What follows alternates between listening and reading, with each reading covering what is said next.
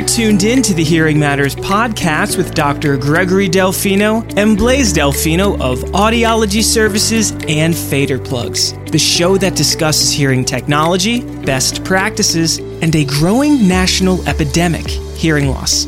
On this episode, we are going to be discussing best practices, and we have Dr. Douglas Beck joining us again on this episode. Dr. Beck, what are best practices and how important is it for hearing healthcare providers to implement best practices while treating patients who present with hearing loss? One of my favorite questions.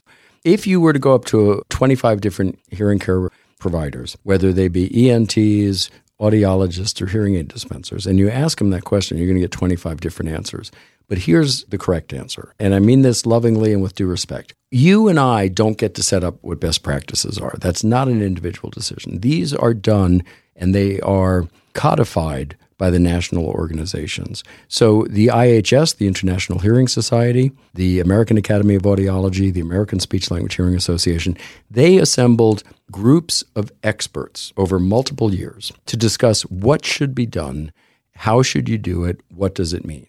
And they're all audiologists. They may be dispensers, they may be ENTs, but whoever it is a subject matter expert on the literature and the clinical practice. So they come together, and there could be 10 of them, there could be 20 of them, and they say, what we need to do for our patients is we need to do air conduction, we need to do bone conduction, we need to do word recognition, we need to do speech reception thresholds, we need to do otoacoustic missions, we need to do IPSI and contralateral reflexes, we need to do tympanograms, we need to do speech and noise, we need to do communication and listening assessments.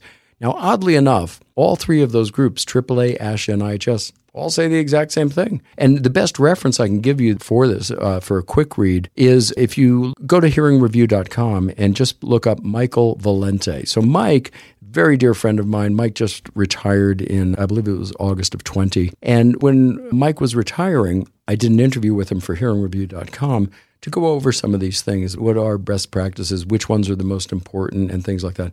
So you'll find all of this in that edition of Hearing Review in July or August of 2020. But it covers that you're not just fitting ears. You're not just fitting pure tones. There's a person, there's a brain there. There's a whole family that's related to that individual. And so we have to dig deeper, and we have to use outcomes-based research to determine what the best practices are. Now, if somebody says we should do speech and noise testing, that's great. That's an opinion, and it's a very well-founded opinion.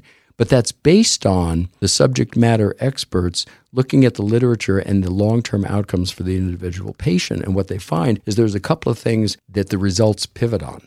And one of them is understanding the patient's speech and noise ability and facilitating an improved SNR, signal-to-noise ratio. You'll have other outcomes-based decisions about why do we need to do tympanograms? Well, because that tells us about the mobility of the eardrum. And we know that in the presence, for example, of acute otitis media, suppurative otitis media, a disarticulated set of ossicles, that the eardrum is not going to move in a normal fashion. So we do that because it's important for our patients to make sure that they have normal mobility in their eardrum.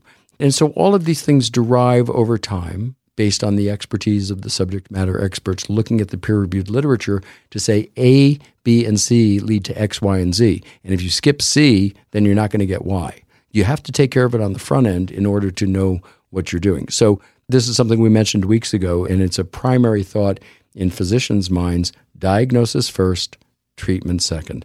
For a physician to just give you antibiotics because you have a cold, that's ludicrous, because the vast majority of people with colds have viral infections, and antibiotics only take care of bacterial infections. And it depends exactly what the infection is and exactly what the antibiotic is. But the point is that you can't just have one-size-fits-all healthcare. It doesn't work. There are individuals involved, and the very best approach is to go to a professional who does best practices, because then you're going to get comprehensive care. And if you have an underlying issue, whether it's speech, language, whether it's hearing, whether it's audition, whether it's medical, whether it's surgical, it's very likely to be discovered, because that's why that person has a license in that area of healthcare. Dr. Beck, do patients who receive best practice or high standard of care do better than patients who receive subpar treatment? Absolutely. There's no doubt at all. And that's the essence of best practice models. That's why the American Academy of Audiology, that's why the American Speech Language Hearing Association, that's why the International Hearing Society create best practices.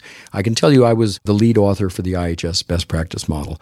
And that involved at least 10 or 12 of us over about an 18 to 24 month period of time, reading AAA's best practice, reading ASHA's best practice, coming up with some newer stuff as well. And it's all based on outcomes because the patients who do best had the best diagnostics and they had the best treatment.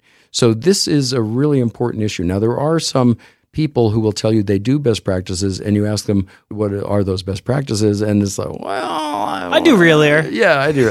So it's in the closet. It's in the closet. So Real Ear is a great example because, that is a verification method. So when you talk about patient outcomes, there's two clean areas. One is verification, one is validation. Verification is what Real Ear seeks to do. It verifies that the fitting that you have supplied the patient with is meeting a recognized standard. It could be something like National Acoustics Labs NL2, NAL NL2. It could be DSL5. It's whatever is appropriate per that professional. But you see, it's very important to verify that because you can't listen to a hearing aid and say, oh, that has a dip at 3,300 hertz. Oh my gosh, the total harmonic distortion, I think it's 7%. You can't make those guesses. There's no such thing. You can't even hear when the hearing aid is malfunctioning sometimes. Right. The patient wearing it will not do well. But we can't do a listening check and hear all the flaws of a hearing aid based on an ANSI spec, American National Standards Institute. So it's very important. The only way to verify a hearing aid fitting is indeed Real Ear, which, as you said earlier, 50% of hearing care professionals own them, but only about 1 out of 5 uses them all the time. Some professionals will say, well, I use it when I need to. And my answer to that, not to be snooty, is how do you know when you need it? Because you can't hear the deficit, neither can the patient, but it's not feeding the patient's brain appropriately. So that's verification is Real Ear. Validation is, did you meet the patient's goals? You would discover that by doing listening and communication assessments such as the COSI, which is Client-Oriented Scale of Intervention, HHIA, Hearing Healthcare Inventory for Adults, HHIE, Hearing Healthcare Inventory for the Elderly. You could do the SSQ, which is Speech and Spatial Sound Qualities. You could do the IOI, International Outcomes Inventory. These are all Likert scales. They're very simple and takes 5 or 10 minutes to administer them. One of the things that I really urge clinicians not to do, don't give the patient a Likert scale like the COSI, like the IOI, like any of these things, and have them fill it in at home and bring it in. The very best thing you can do is work through whatever scale you're using with the patient because it gives you the opportunity to have that conversation with the patient. They realize you're interested in this. And if you're just looking at the outliers, that's very, very different because they're expecting us as professionals to listen to them, to engage in conversation. It's the same with tinnitus patients. I never give them the THI. I read all 25 questions to them because I want to have an intelligent conversation with my patient about their tinnitus so they understand that I know what I'm talking about and I'm listening to them so that I know that they know what they're talking about. We just talked about 25 separate issues on the THI, the Tinnitus Handicap Inventory, and I think the patient and I both get a lot more out of that than if I just say, here, fill this in. Absolutely. And Dr. Beck, to echo everything that you just said, so when we work with patients, and of course we implement best practices, not to brag, boast, or to impress you, rather impress upon you, our return rate is less than 1%. I've been doing this full time for 4 years, and our return rate is less than 1%. Our patients are very happy. We implement best practice. My father's been doing this for a long time, as have you. And when we talk about doing what is right by the patient, really, that's best practice and verification and validation. The importance of the abbreviated profile of hearing aid benefit, and what we do here, we work and administer that with the patient because you and I had a correspondence and you had recommended that and it works incredibly well. Well, now there's software that patients can see. This is where I was before hearing aids. Right. This is where I am. Exactly. And this is how the hearing aids have improved my life. Dr. Delfino, with regard to the discussion of Real Ear measurement, how important is it and what have you seen with regard to patient outcomes, even here in our own clinic, how it's just positively influenced our patient fittings? It really provides both the patient and us with a roadmap to how well they're doing initially and then how well they are doing when they leave our office. It's such an incredibly objective way to determine whether or not they are appropriately amplified or not. That technology has been around for many, many years. I remember doing it for infants, trying to set them up with instruments appropriately using Real Ear Measure. It is a tool that's been well established. It has such a great impact just even on patient interaction. They get to see where they were, the changes that are made, and while this is all happening in there, it's interactive. They're seeing and hearing how well the instruments are functioning for them, and I think they appreciate that kind of care and concern. Dr. Beck, for our listeners tuned in right now who maybe aren't aware of what real ear measurement is, maybe we have a few audiology students tuned in. What is real ear measurement and why is it essential when fitting patients with hearing aids? And should everyone who fits hearing aids be doing and conducting real ear measurement? Yes. So real ear measures, every single peer-reviewed journal in the history of the world has said that's the way to fit hearing aids. There are no peer-reviewed articles in the literature at all that say it's okay not to. There are no national groups of professionals that say it's okay not to. So that should be a bit of a warning, a bit of a heads up that this is a really important part of fitting hearing aids. Now, sometimes professionals have said, well, I can't afford a real ear machine. They could be expensive. They could run a couple of $1,000s, maybe a little bit more. But then the question is, can you afford to really be doing this? Because you have to have the tools of your profession. If you're a car mechanic and you don't have a set of ratchet wrenches and you just say, well, I have a vice grip. Well, that's awesome and that might work for you, but you're not taking the cylinder head off my car with a vice grip. My car costs whatever it costs and I don't want it stripped out, right? And it's the same if you're a plumber. If you don't have one of those snake things, how are you going to clear a blockage? Well, those snakes, man, they're like so expensive. I don't have one of those. Well, then can you really afford to be a plumber? So right. I don't want to be snarky or mean, but if you can't afford a real ear system, then the question becomes, can you afford to do this job properly? Because if you're not doing it properly, then perhaps it's better left to somebody who is doing it properly. As Dr. Delfino was saying, this technology has been around for almost 40 years now. Everybody who's looked at this seriously has endorsed it as something that we must do. So for the novice who's not sure what real ear measures are, we take an incredibly small microphone. It's called a probe mic. And we put it within 5 millimeters of your eardrum. And then we take an unaided measure sometimes to see just how does your ear canal respond to sound, because everybody's is different. You don't understand this information without real ear. That is, the average ear canal resonance for a male is about 2,700 hertz, and for females, it's about 3,100 hertz.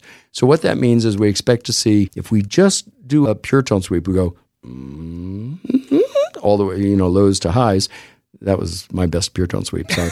But so if we just do that, we expect in a male ear canal, there should be a peak at about 2,700 hertz. And what that means is that the human brain for males hears about 2,700 hertz, about 10 or 12, 15 dB louder than it hears 250 or 8,000 hertz. Same is true of females at 3,100 hertz on average. So we take these incredibly small mics, and we can see what the unaided ear canal resonance is. And then we put the hearing aids in, set how they're supposed to be, and we turn them on, and we measure, and we see, are we getting the curve we expected at that microphone? Because if we're not, we could be overfitting, underfitting, or incorrectly fitting. We might have too much lows, too much highs, too much mid-range. So all of those things can be adjusted in modern hearing aids that are professionally fit. It's a total mixing board. We can change all the sounds. We can change their relative weighting. We can change how much gain there is. We can change the maximum output. And most folks getting fit for hearing aids don't understand this, but it's such an important concept. When you have a professionally fit hearing aid, there's something called MPO, which is maximum power output. And when you think about it, it's almost counterintuitive. What we try to do with hearing aids is add the most power for the quietest sounds. And then when sounds are pretty normally loud for the patient, we don't really need to amplify those at all. And the most important thing is that when a loud sound comes in, the hearing aid should functionally do nothing. So the thing is that people with hearing aids are going to be in loud environments, but the hearing aid should not be amplifying loud environments. And that's the basics of compression. So compression, particularly wide dynamic range compression, the purpose of that is to amplify the softest sounds so that they're audible, comfortable, and fine. But loud sounds shouldn't be amplified at all. This is the beautiful thing with real ear, is you can introduce a soft sound to that hearing aid, a medium, and a loud, and you should see 3 different responses. And if you're doing it properly, then you can rest assured you're not causing damage to that auditory system. You're not causing acoustic trauma. You're not causing hearing loss in that patient due to overexposure of sound. I used to be an expert witness in all sorts of audiologic matters when I was in private practice. And I remember doing a search of the peer-reviewed literature in PubMed, which is the National Institute of Health's repository of peer-reviewed articles. And one of the questions was, does a properly fitted hearing aid cause hearing loss? And the last time I looked this up was probably 17 years ago. But the answer was no. A properly fitted hearing aid has never caused hearing loss. Improperly fitted hearing aids may cause hearing loss because the sounds become too loud too quickly and Yes. too much exposure to sound. It's very important that we have professionals that are measuring real ear because that assures us that we're within safe bounds. Dr. Beck, when you conduct real ear measurement, and we're conducting real ear measurement on all of our patients and new hearing aid fittings and also annual hearing aid fittings, if you will, when patients come back for their annual hearing evaluation, sometimes patients will prefer the software best fit versus the live speech mapping real ear measurement adjustments. Yep. We've only experienced this a couple of times, but we have experienced it. What is the cause of that? So one of the things that my students hear all the time is everything depends on everything.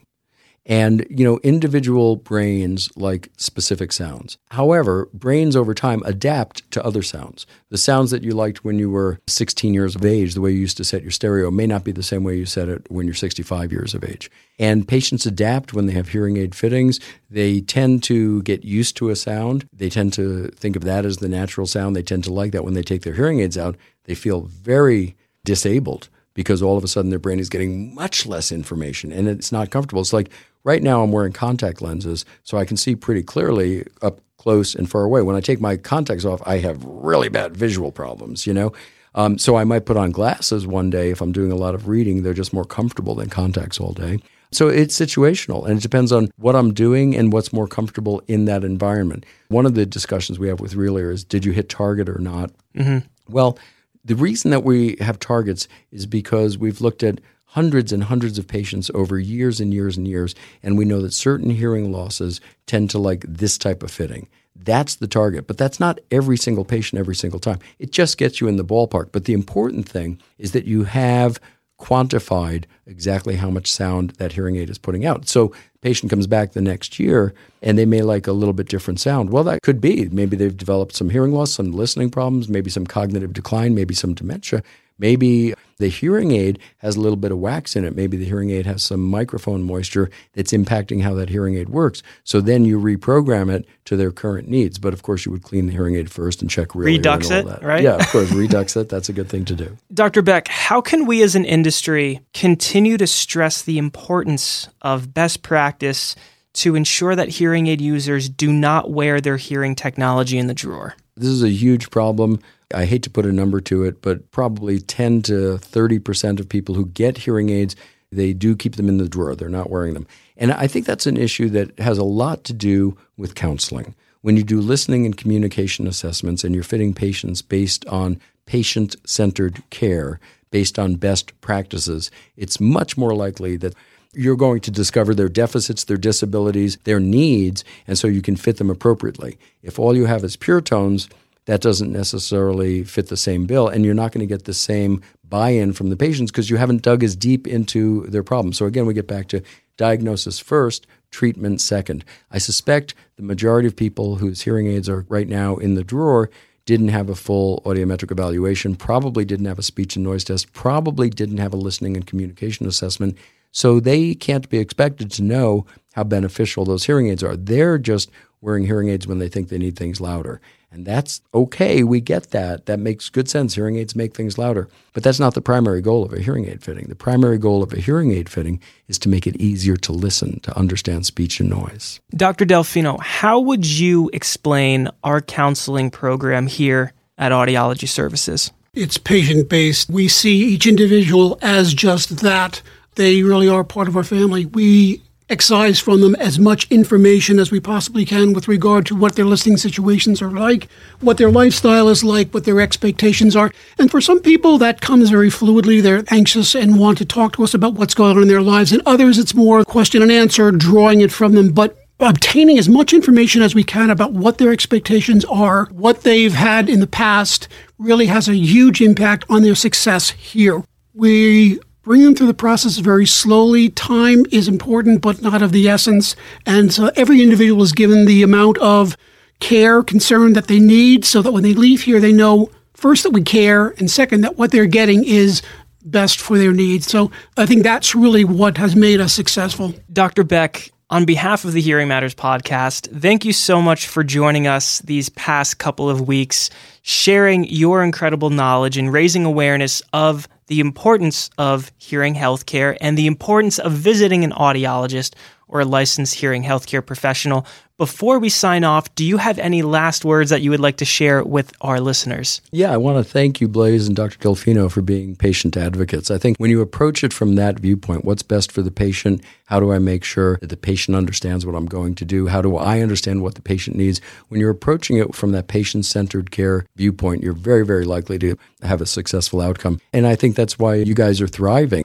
And I wish you continued success, and I thank you for allowing me to blabber on for these last 4 or 5 weeks. Thank you, Well, Doug. it's been a pleasure, Dr. Beck. You're tuned in to the Hearing Matters podcast with Dr. Gregory Delfino and Blaise Delfino of Audiology Services and Fader Plugs. If you tuned in the past couple of weeks, we've had the pleasure of hosting our guest, Dr. Douglas Beck. He is one of the most prolific authors in the field of audiology, and he is the Vice President of Academic Sciences at Oticon. Until next time, hear Life Story.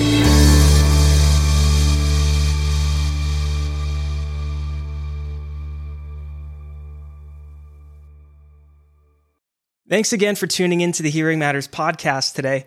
I'm your host, Blaise Delfino, and on behalf of our entire team, thank you so much for the support. Truly, it means so much to us. Head on over to the Apple Podcast app and share your thoughts. What did you like most about this episode, and what do you like most about our podcast? 5-star reviews are always appreciated. And also head on over to Instagram, hit that follow button, and let's connect. And as a team, we can continue to help our community hear Life Story.